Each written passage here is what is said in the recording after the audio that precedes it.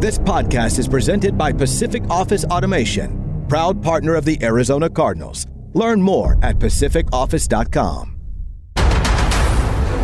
J.J. Watt in the backfield. J.J. Watt, baby. Connor to the 10, to the 5, and into the end zone for the touchdown. Welcome to Cardinals Underground, presented by Pacific Office Automation. Visit pacificoffice.com. Problem solved. Touchdown, Kyler Murray. That defender is in multiple pieces. Oh, that was nasty right there, right? The latest news and notes from the insiders who cover the team. Drilled by Simmons. Isaiah Simmons is balling. Bring it on, bring it on. Slammed to the ground by Budda Baker. Like a torpedo, he came flying into the backfield. I ain't scared of nobody. Here's Paul Calvisi. I'm not sure whether to take today's edition of Cardinals Underground, presented by Pacific Office Automation, as some sort of personal insult. I'm not exactly certain. All I do know is that once upon a time at lunch, I was sitting with the cool kids, and now I'm sitting by myself. And apparently I wasn't invited to where the cool kids now reside. Darren Urban and Danny Sarek were all in different locations as of Cut Day 2022. Have we been allocated to different parts of the roster? I'm trying to figure out here. Darren, help us understand the configuration of today's lineup here on Cardinals Underground. Well, I'm not ashamed to admit it in these current days that we live in that I brought a little something back from Nashville that wasn't in my luggage, and so I'm working from home this week. Gotcha. And so yeah, it's definitely a work from home kind of week, and that's okay because the news this week is mostly about the transactions that we're about to delve into. So I can live with that.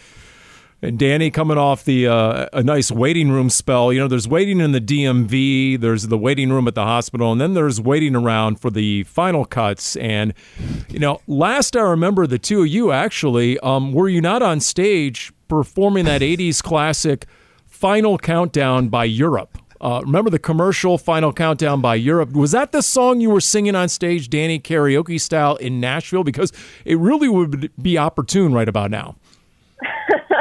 Close. A classic Whitney Houston, I Want to Dance with Somebody, and to make it even better, I sang karaoke with my boss, which not many people can probably say, so that was a lot of fun. I am also working from home. My home, not Darren's. I wasn't invited.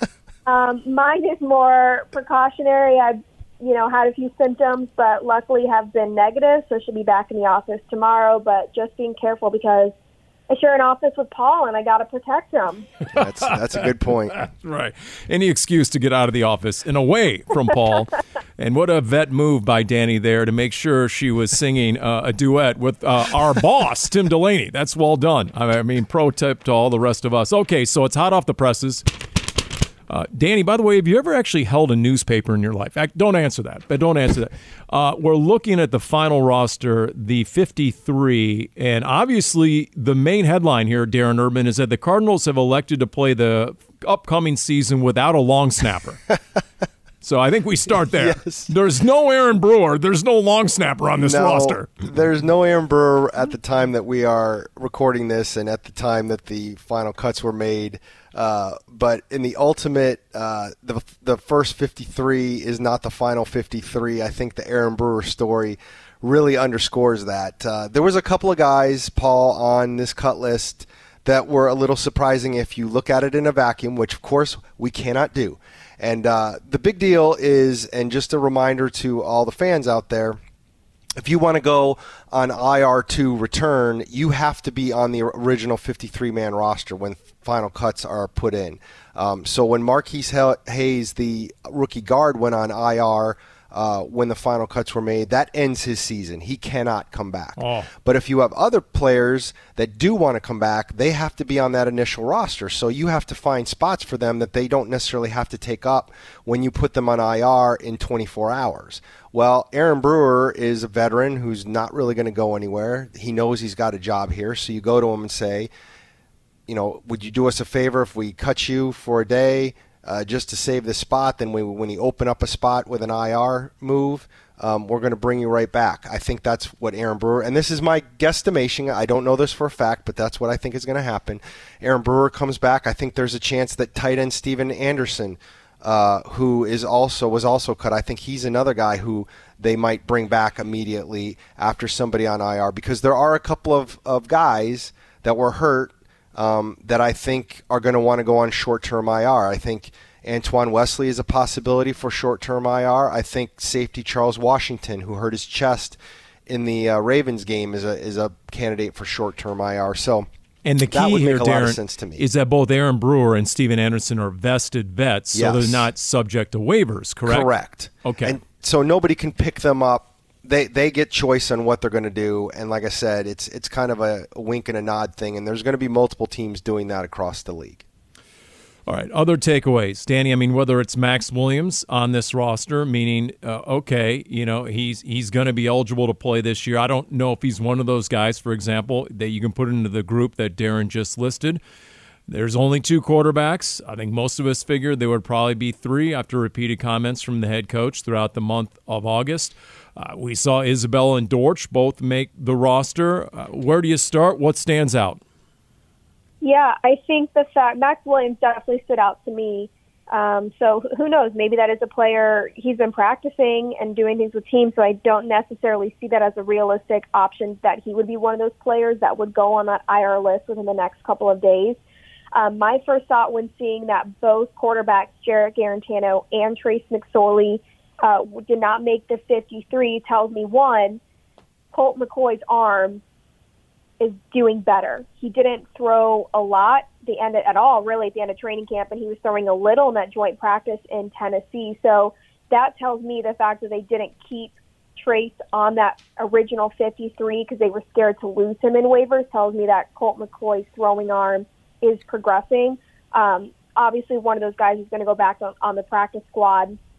The question I have there is the plan if McSorley doesn't get picked up, that's who you go with? And if he does get picked up, you go with Garantano? Or is Garantano the way you're going with the hope of really working on development for the future to be the next Colt McCoy or something like that? So that's something to look at.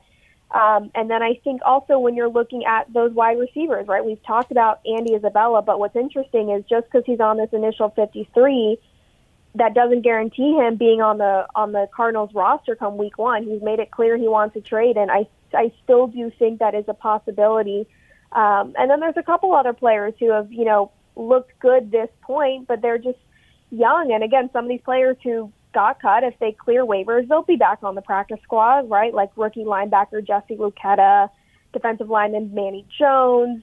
So this isn't, you're still going to see some of these players who were cut.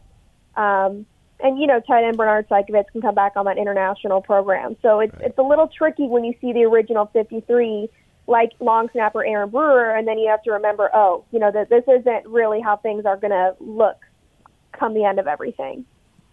It's interesting to me, too. You mentioned Isabella. I think that's a fascinating situation. I just saw that the Texans on their initial 53-man roster have 4 wide receivers.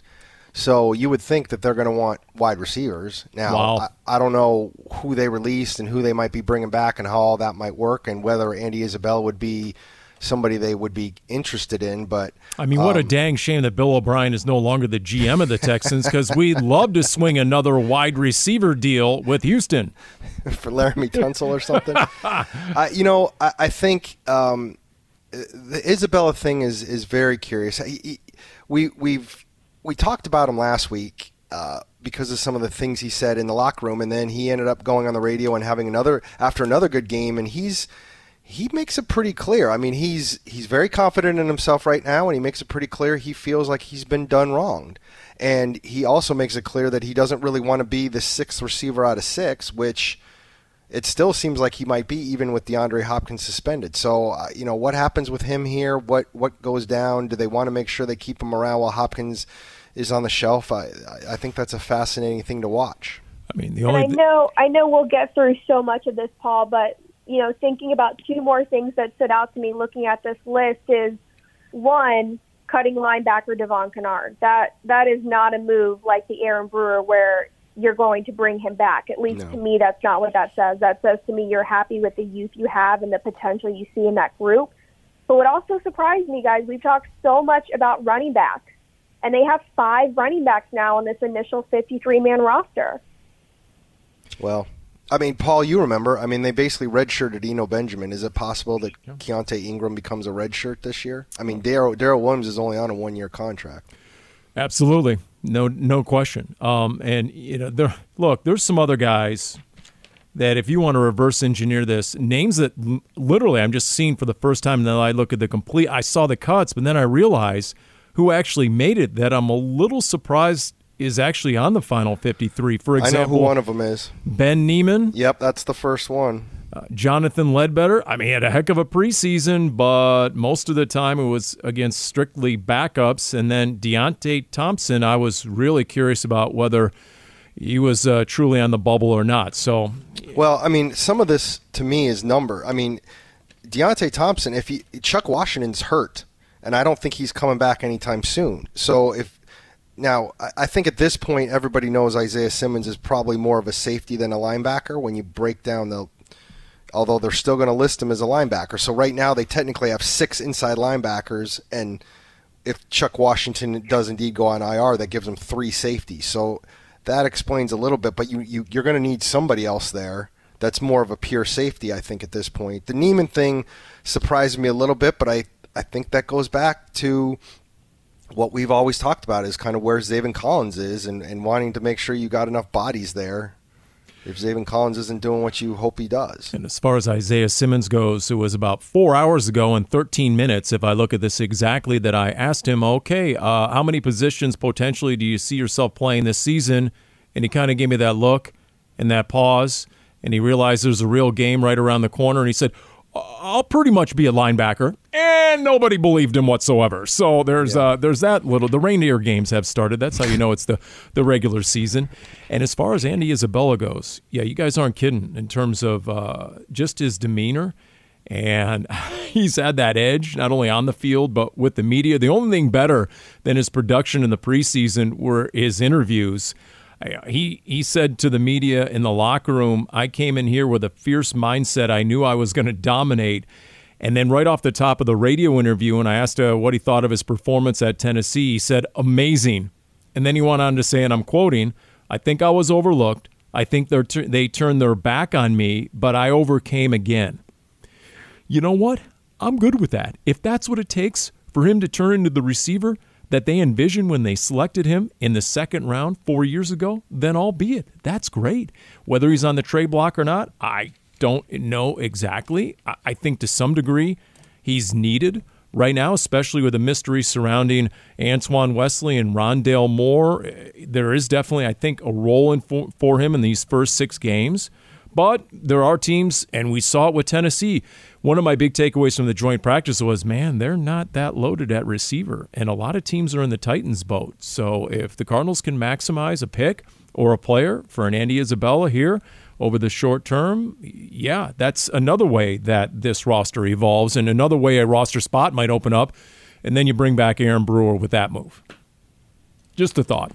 But as for Devon Kennard, I tell you what, that was a surprising one to me because I did not realize, Darren, that it was feasible financially. I thought it was still onerous or a move to cut him. I know they redid his deal in the offseason, but I still thought it was fraught with dead cap money and so forth that it would make you reluctant to cut a Devon Kennard. Obviously not. You know, I think at this point you're having to – the Kennard thing – I tweeted out it's not a total surprise, and some people took that to mean not surprising at all, and I meant it as, no, it was a surprise, just not a total surprise.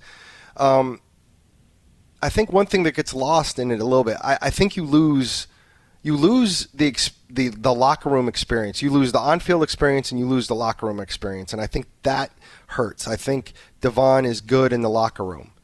Now, what you're losing on the field is you're losing what has turned into, and I'm not trying to say this is all what Kennard is now, but what they've used him as is a 2-down linebacker because they're not using him in pass rush situations. And I've heard a couple people when the news first came out saying, man, what are you doing with your pass rush? And I'm like, but you weren't going to use him in the pass rush. This has nothing to do with the pass rush unless you're going to look at it from the standpoint of we want to make sure we have all the pass rushers at outside linebacker on this roster that we want. So because wasn't really going to help us in that arena, then we're going to move on from him. Because ultimately that's how a lot of times this stuff gets looked at, which is all things being equal, we're going to go with the younger and the cheaper. And that's just how it kind of goes. And I do think, Jesse Luketa is on this cut list, but I think he was probably yet another outside linebacker who was going to make this team until they traded for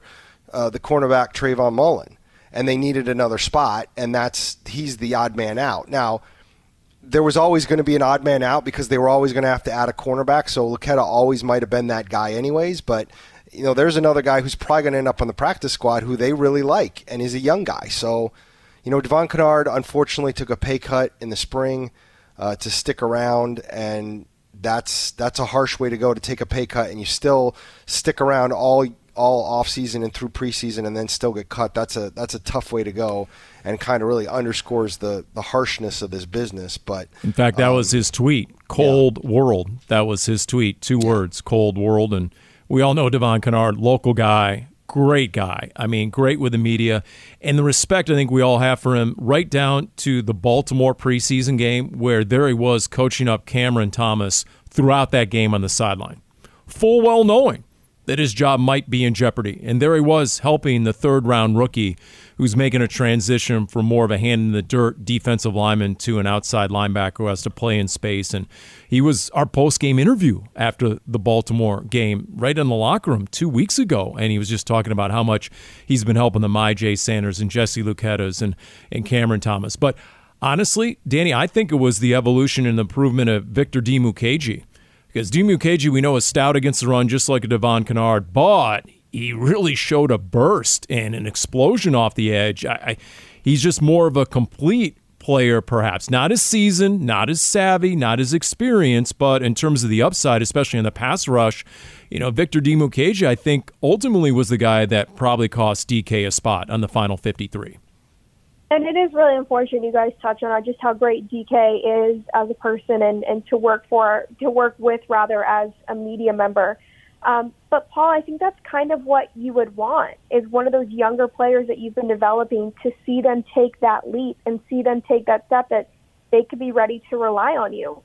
I think, unfortunately for DK, when you look at a situation like him and Dennis Gardeck, who have been more of those fill-in players over the last couple of years. They haven't been as heavily relied on as they are expected to be this year as those veterans at that position group.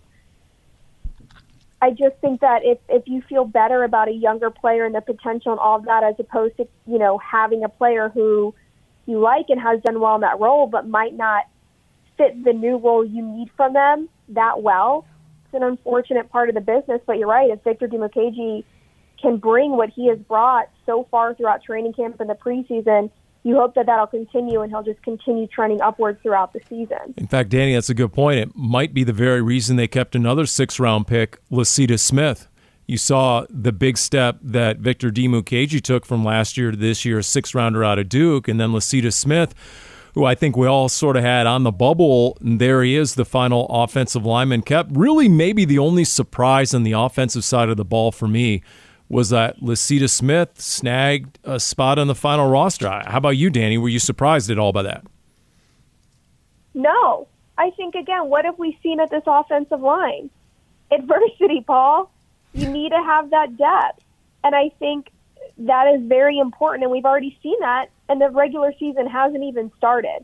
I like the moves that have been made at offensive line. It makes sense for me to keep Lecitus Smith there and keep him growing at that position, especially if you get to a point where Rodney Hudson can't go, and then you've got Sean Harlow, and then what? Then you need a backup center, and we learned that last year. I like the moves made to offensive linemen coming to an injury settlement with Justin Murray, who just couldn't stay healthy.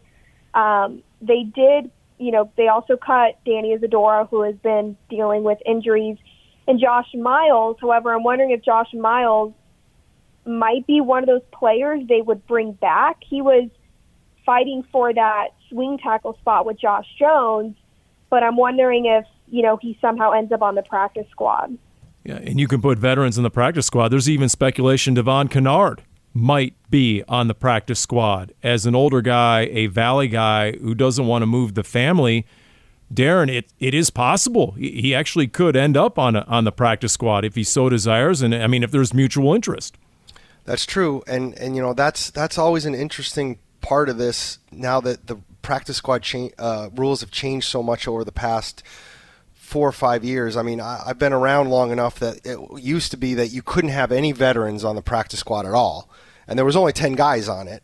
Then it was going to grow to 12 or 14. The pandemic made it 16. They're sticking with 16, but now you can have up to 6 guys with unlimited experience in the NFL. So there's always a chance you could have a handful of veterans that are around. And you know, you look at who was released. Now, again, the veterans don't have to pass through waivers. Excuse me.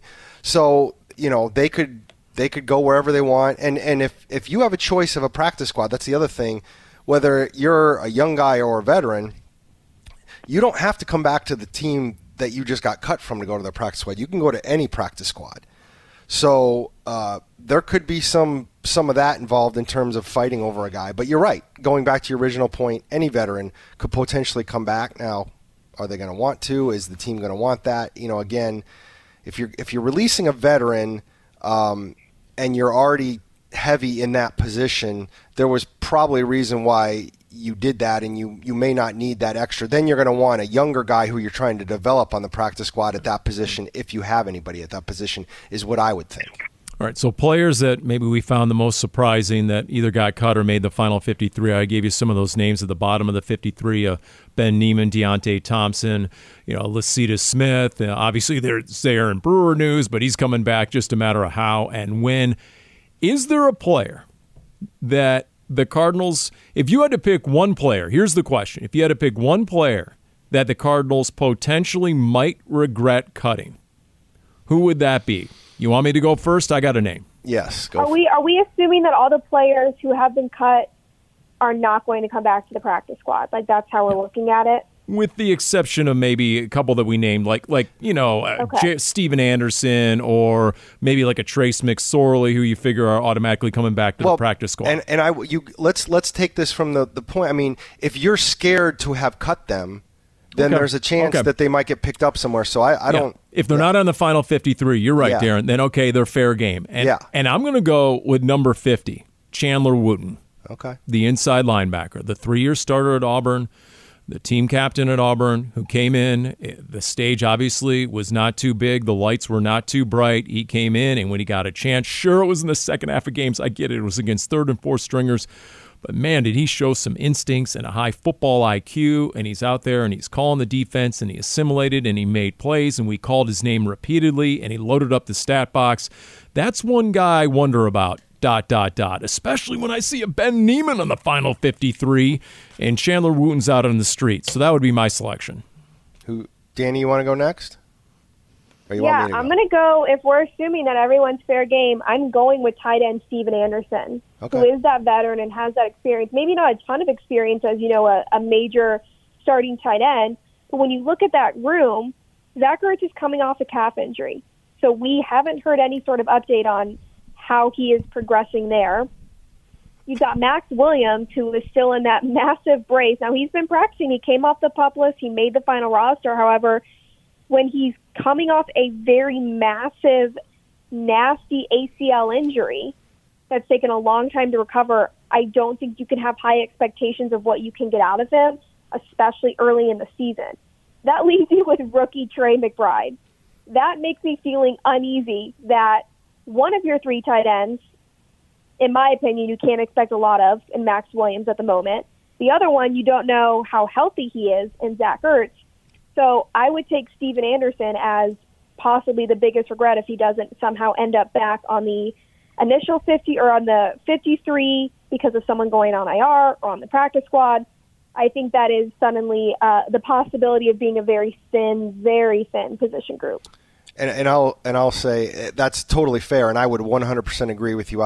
When I saw that name with Brewer and knowing there's a couple guys that need to go on the IR, he just strikes me as that's what him and Brewer did. So I'm keeping my fingers crossed on that. Now, my guy is, as I look over this list, is Manny Jones, who I think looked pretty good on the defensive line. Now, I fully expect him to end up as on the practice squad, but there's always a chance that he won't. And I thought he played really well, granted, against what we were saying before, who was he playing against, that kind of stuff. But I thought he played really well in the preseason. And, young defensive linemen aren't always easy to find. And so I would hope that he gets to stick around. But I thought he had a pretty good camp all the way around for who he is and where we see this defensive line standing at this point. I certainly hope that he ends up on the practice squad, because I just, with the way they are and with injuries with the guys that are on the current defensive line, my guess is a practice squad defensive lineman is going to see some time in games this year. All right, let's talk cornerback, because it's been a long wait at the cornerback position. Almost as long as waiting for the final cuts. In fact, you knew it was long when I was walking through the Cardinals team lobby, and the person who runs the front lobby, Marie, said she was getting calls from the Red Sea wondering when the cuts were going to be released. So it's sort of like the fans. I feel bad for Marie. Yeah, it's sort of like the fans penetrating the voicemail of Cam Turner looking for the green hat. I mean, these fans are relentless. I mean, my goodness, really people. Just come on now. All right, let's love the green hat. So like Keontae Ingram running the ball, let's practice some patience, okay? Just set up your blocks, have some patience in there a little bit. If I would have told you after the first week of camp that Christian Matthew was going to make the team and Josh Jackson was not, I think that would have been a surprise to most of us. But Josh Jackson, he peaked early, and then boom, he didn't follow it up. He didn't bolster that early flash, and so he's on the outside looking in. But then the Cardinals make a trade. There it was, and it came over mid-afternoon, and he comes over from the Raiders, Trayvon Mullen, former 40th pick overall, high round 2, 2019, which means the Cardinals have 5 of the first 40 picks from the 2019 draft. He's a 6'2" corner, 200 pounds. He's about to turn 25. He's in the final year of his contract, Darren, and he has experience in the AFC West, which is on the Cardinals' schedule this year. In particular, Patrick Mahomes. He owns a career interception, one of 4 career interceptions. One of those is against Patrick Mahomes, so he comes in, and I'm guessing he's going to have every opportunity to get playing time. Yes. Well, and without knowing exactly what's going on with Antonio Hamilton and his unknown malady that is keeping him out of practice, and makes you kind of uncomfortable when Cliff talks about it, because he said a couple times how it was an unexpected injury, and I'm like, aren't all injuries unexpected? So it'll be interesting to see if that comes to light, exactly what's going on, but it feels at this point like there's still a hope that Hamilton will be available for that first week. We'll see. You think so? Because when I hear Cliff talking, I'm not feeling week one. Well, and that's very possible. And now, so then you almost have to have Mullen. And if that's true, then Mullen's playing that first week. There's just no ifs, ands, and buts about it, because, guys, the only other cornerback besides Hamilton, Byron Murphy, Marco Wilson, and Trayvon Mullen that's on the roster right now is Christian Matthew. And I think you'd rather take a guy who's been in the league 3 years, even if he just got to your team this week, more than a rookie out of Valdosta State. So I think this trade was super important. I don't think I'm going to rule out that they could still sign a veteran potentially. But I also know they like what Hamilton's done this year. So my other question with the cornerback and whether they do anything else at the moment is going to be, is a veteran going to want to come here knowing that they might not be able to play? Or do they need to sign somebody knowing that they don't need to play? And I think at this point, who are you not playing if you sign a veteran? I mean, you just trade for Mullen, so you want to give him a shot. Murphy's playing. I don't think wherever Wilson is, number 2 or number 3 right now, he's going to continue to get chances because they want to see if they can develop him. And Hamilton already won the number 2 job. So I don't know if they're going to sign anybody else at this point that would jump into that top 4. Yeah, I think Danny. Go ahead, Danny. Yeah, well, just going off. I mean, just continuing off that, Darren. It is interesting if we assume that Hamilton, whatever his injury or however severe it might be, is able to come back early in the season. Let's assume that he gets back and just goes right to that starting role that he has earned up until this point. Well, then you've got Mullen and Wilson, fighting for that third spot. So then, again, you're right. Are you going to bring in a veteran who is now going to be fighting for a fourth spot with either Mullen or Wilson or, anything like that? I think this is the move that we've been waiting for at cornerback. Now, whether or not this is the type of move you wanted to see, that's neither here nor there. The point is, I think this is the cornerback move that will be made, and that's it. Yeah, and look, a lot of it, I'm guessing, depends on Antonio Hamilton, and we don't know. It's a complete guessing game from the media types, right? I mean, what exactly does Cliff mean? I would say typically, if it's short-term or minor, Cliff will mention as much. And when he doesn't mention that, it tends to be more major or long-term. And so I just think the uncertainty and the lack of information is a little bit daunting as far as Antonio Hamilton goes. But in Trayvon Mullen, they get a 6'2" corner guy who was, has the pedigree coming from Clemson. He was highly decorated. So, I obviously you like the measurables and the experience. He missed majority of last season with a toe injury that also kept him out of the offseason and actually impacted the start of his camp with the Raiders. And so he fell on their depth chart. They have a new regime. They're cleaning house after John Gruden and Mike Mayock left. I mean, my goodness, the last 3-4 years were the first and second round picks. That team has been gutted. Most of them have been abject failures. And so they've just tried to hit the reset button with the Raiders. And we all know the Cardinals' track record, Steve Keim's track record of success when you deal a seventh rounder to the Raiders. Last time he did that, it was Carson Palmer. So you see if you hit another home run with Trayvon Mullen and you get him going. But as Isaiah Simmons also said to the media earlier today, one of the biggest receiving weapon and target right now in the Kansas City roster is the tight end Travis Kelce. And he had hinted that that'll pretty much be his role in coverage against Travis Kelce week 1. So maybe that buys you a little time as well when it comes to the cornerback position.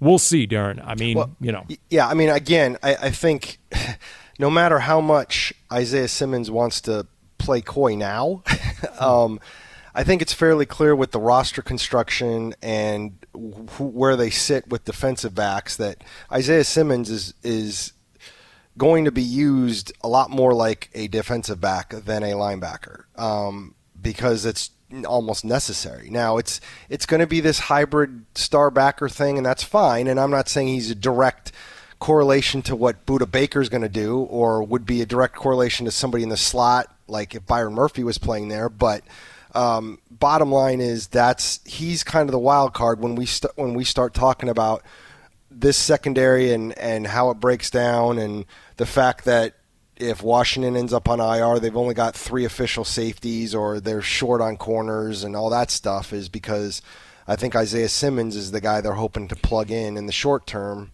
and see how that goes. And the news we did get, Danny, today on Isaiah Simmons, the fact he'll be calling the defense, at least week 1, at least to start the season against Kansas City. He confirmed to the media that he'll have the speaker in his helmet. He will be calling the defense, relaying the calls from Vance Joseph. Your reaction? It took me by surprise because, we didn't have the full list of players that Jalen Thompson mentioned early in training camp of a bunch of players getting that practice.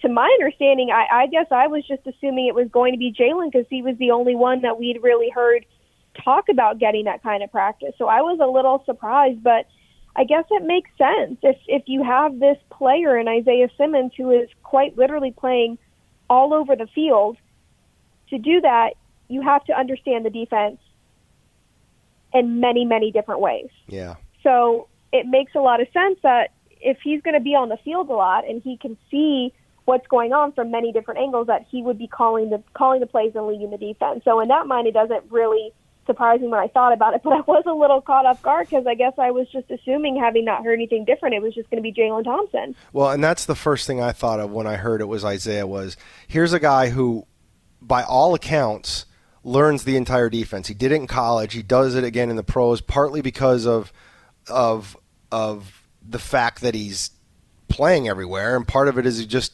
that's the kind of player he is, and he's not going to be necessarily pushed all the way back in the secondary like Jalen Thompson might.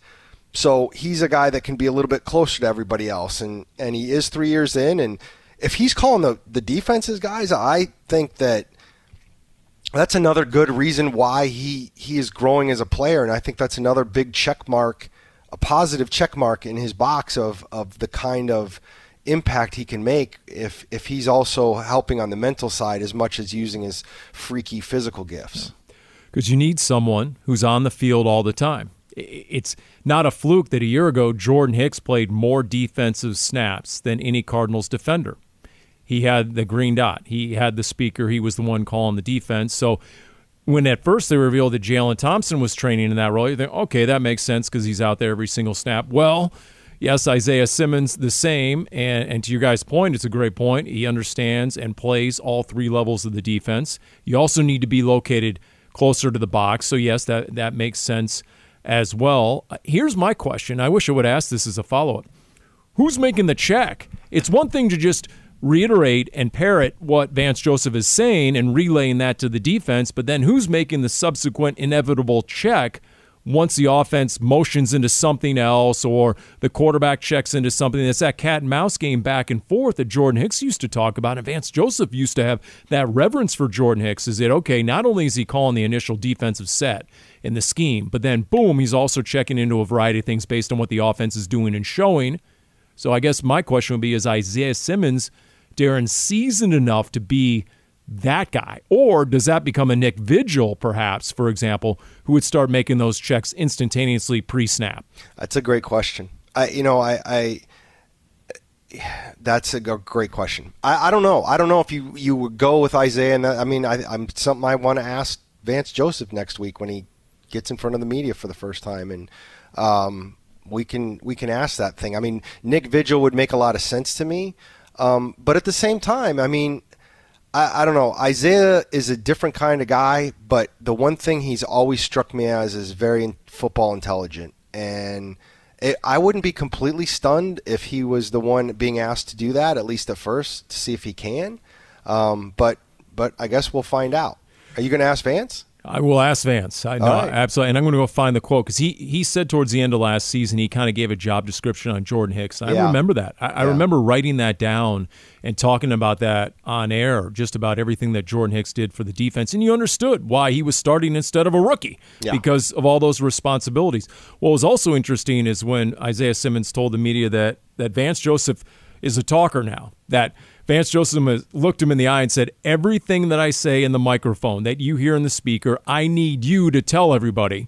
And then Isaiah said, and sometimes he just talks the whole time until they cut the mic off at the 15-second mark of the play clock. So he's testing my recall ability is what Isaiah Simmons was saying without saying that. And so that'll be interesting as they get into preparation. And by the way, it's starting this week, right? They're going good on what they call good on good, ones against ones, because obviously most of the starters got 0 preseason reps, so they're going to try and get regular season ready, Danny, just by amping up practice a little bit this week.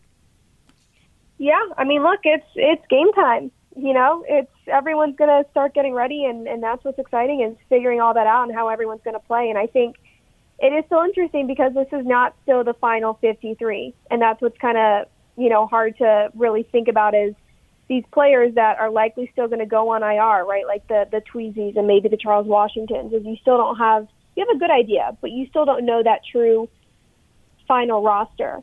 But you're right, amping up practices and kind of getting back into regular season mode. I do still think, as I'm sitting here looking at this list, and we've kind of touched on it, but haven't really gone into depth of, I mean, are you guys convinced that come week 1, all 5 running backs will still be on this roster? So this is what I kind of said earlier, Danny, when I was talking about. Is Jonathan Ward? Well, here's the thing. Again, I dial it back now. Are we gonna see 4 running backs every week? I don't know, but I know that in 2020 they drafted Eno Benjamin in the 7th round. He was never going to play. Right.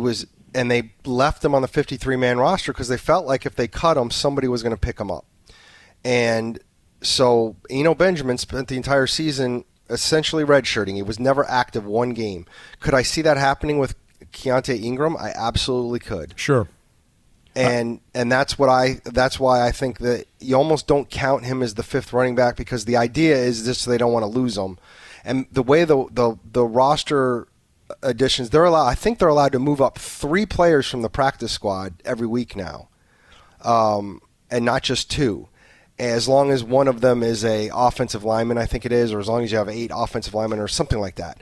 So you already are getting to add an extra body on game day that you weren't before. Something like so. I think you can afford to have a guy on your roster, not on the practice squad, that's not playing. And again, I'm not 100% sure of this. Maybe they want to see how Jonathan Ward is health-wise early on.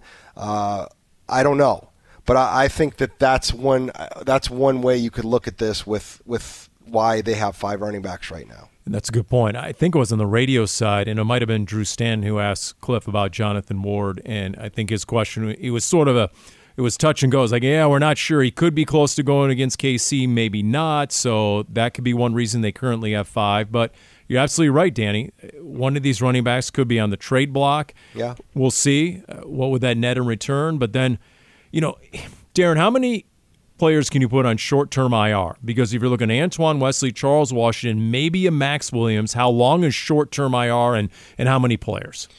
First of all, I do not believe there's a limit on how many people you can put on short-term IR. There's no such thing as short-term IR. IR, once the season starts, is by definition short-term. Okay. Once you go on, you can come back in as little as 4 games. Gotcha. 4 games missed, and you can be there on there longer. Now, the one thing about it is you can only do that one time. If a guy goes on IR, let's say, just for argument, and I'm sorry, Tweezy, but let's say Antoine Wesley goes on IR, misses the first 4 games, comes back, and then suffers let's say a sprained ankle that was going to keep him out 4 weeks. And you're like, I'd love to be able to put him on short-term IR and save that roster spot. You can't do that. If you put him back on IR, he's done for the season.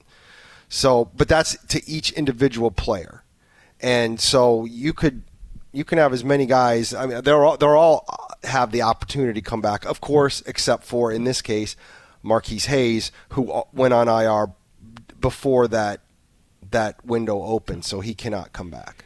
And Marquise Hayes is the one guy who's not coming back this year, right? Yes, Marquise Hayes. So, okay, we know that. In terms of the running back, Danny, I think the other intriguing question is, who's most likely to be that third down back? If it's not James Conner, if it's a passing situation in particular, although we saw James Conner catch out of the backfield, he made some ridiculous catch and runs last year. I'm not saying he's not capable, but if you're going to get that change of pace guy, is it automatically Eno? He told the media, I describe myself as a 3-down back who can do everything. Is it a Darrell Williams who has proven in that role? More than 1,000 scrimmage yards last year, set career highs in receptions and receiving yards. I mean, what's your gut feel on that aspect? RB2, I guess. My gut aspect is probably going to mostly be Darrell Williams with some Eno Benjamin. Eno Benjamin has looked good in that role. We've seen him do well.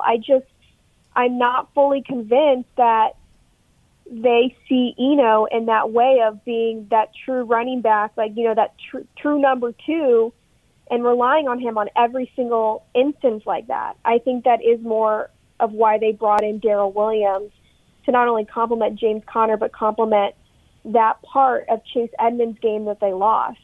I think they like a lot of things about Eno, but I don't think that he is ready. I don't think in their eyes he's ready to really be that true guy that they're going to depend on all the time in those situations. I think he still needs more experience. And I just want to throw in there, Paul, I think we saw this last year, the Cardinals handle the backfield by committee, if you will. They handle it a little bit differently than some teams. It's not, to me, it's not going to be a situation where James Conner is in there a couple downs and then you bring in a different guy for third down back. I think what it's going to be is James Conner is your guy, and he's a 3-down guy, and then you're going to give him certain series and or portions of a drive off to make sure that he's not overworked, and then the other guy is going to go in and probably be the 3-down whatever. I think that's the hope. Now, whether Eno Benjamin's doing a lot of first and second down, I don't know, but I think Darrell Williams can do that. And I think Jonathan Ward's got a chance to do that, and I think the hope that eventually Keontae Ingram can do that. So I think James Conner is your guy, and the whole reason he's not going to be your guy all the time isn't because you're bringing somebody for third down, but more because you're going to want to make sure, as Cliff has said before, they want to make sure that he's not overworked because you're trying to get him through 17 games. No, that's a valid point. You're right. That has been the precedent set. But you also had two backs capable of being an every down back. True. And now that Eno Benjamin is that back that they can trust in pass protection, they can trust in the playbook, you're right. You can give him an entire series. We know Darrell Williams is stout in pass protection. He's probably weighing around 235, 240. I mean, that's our best guess just looking at him, so he doesn't have to worry about that at all. And you're right. A 17-game season, some of the injuries that James Conner had a year ago obviously were very costly, particularly in the playoff game. So they value the health of a James Conner like they never have before. So I would agree with that, no question. So we'll see how that evolves exactly in terms of that role. What is interesting is that Eno said Darrell Williams is giving them information on the Chiefs. So that's a ding right there. That's a double ding. So the same Darrell Williams that shared earlier during camp that, the Chiefs never really made me an offer to come back, and he was out on the street. So now we've got Trayvon Mullen revenge game second week. For week 2. Of course, we also have Chandler Jones revenge game, but that's a whole other thing. Right. So that's intriguing about that, about those first two matchups, and maybe you get a little inside info on that front. Anything else here on this roster as we mull through the final roster and takeaways and final cuts, and anything else come to mind? I'm just glad the day is over, to be honest, Paul. It's been a long day for everybody for a lot of reasons, and I was fearing that it was going to take forever to podcast with you people, and I'm glad we're finally able to get this done. Now, wait a minute. How do we take that, Danny? You people. How do we take that? I'm not exactly. You're going to lump me with Paul? Oh, wow. It's clear that she doesn't want to be anywhere near me, just the fact she's some remote location on a phone. I mean, that should be apparent enough just from the sound of the podcast that she doesn't want to hang with yours truly. Actually, to be honest, Paul, with your aversion of germs, I'm surprised you were upset that we're nowhere near you now. Just stop. Speaking of aversion, did you see this stat? Darren, your beloved NBA and basketball, did you see that the Lions-Steelers preseason game on Sunday afternoon I did see that. Did better TV ratings than each of the 5 NBA games from Christmas Day last year? It was Christmas. I mean, it's a time for family. Ouch, my goodness. Warriors Suns in the primetime slot right there in the heart of the Christmas lineup. Didn't get the same numbers as Lions Steelers. I wasn't able to watch Warriors Suns because I was at an NFL game covering it. So that's right. Well, and guess what, NBA? Now instead of 2, there's 3 NFL games on Christmas Day this year, including the Cardinals. In the nightcap against Tom Brady. So, and by the way, for all my buddies who might be listening, no, you can't have my tickets to Cardinals against Tom Brady and the Buccaneers on Christmas. Just get off me on that front. Are we sure Tom Brady's going to play that day? He's not retiring again, is he? Oh, boy. Yeah, no. All I'm sure of is that you guys brought down the house in Nashville. He's 45. He's got a lot of stuff going on. That's right. I mean, you guys found time to karaoke. You got a lot of stuff going on, so... speaking of getting, feedback and blowback, I mean, how's it been, Danny? Did you post it? There was video of your performance up there. Did you put it on your IG story? No. I did not. Oh, okay. At least not yet. I've seen a few video angles. I have not seen Darren's. Wait, I didn't send you yours? No, but I'm pretty sure you showed it to everyone else because mysteriously the next day in Nashville, lots of people who were not at karaoke were suddenly talking to us about karaoke. What can I tell you? There was a lot of people at karaoke, though. Yeah. Well, there was a lot of video. Darren was splendicular as a backup dancer. It was excellent. It was really well done. Yep. So, okay. All right, we'll wait. At some point, that video will emerge. At some point, the Cardinals have a long snapper on the final 53. At some point, we might get some information on Antonio Hamilton. I mean, we have mysteries. It's CSI Cardinals Underground, basically, at this point. At some point, we'll all be back together in the room. That's right. Podcasting. That's right. So let the record state that yours truly was not Paulie positive. Those are my 2 colleagues here on Cardinals Underground, brought to you by Pacific Office Automation.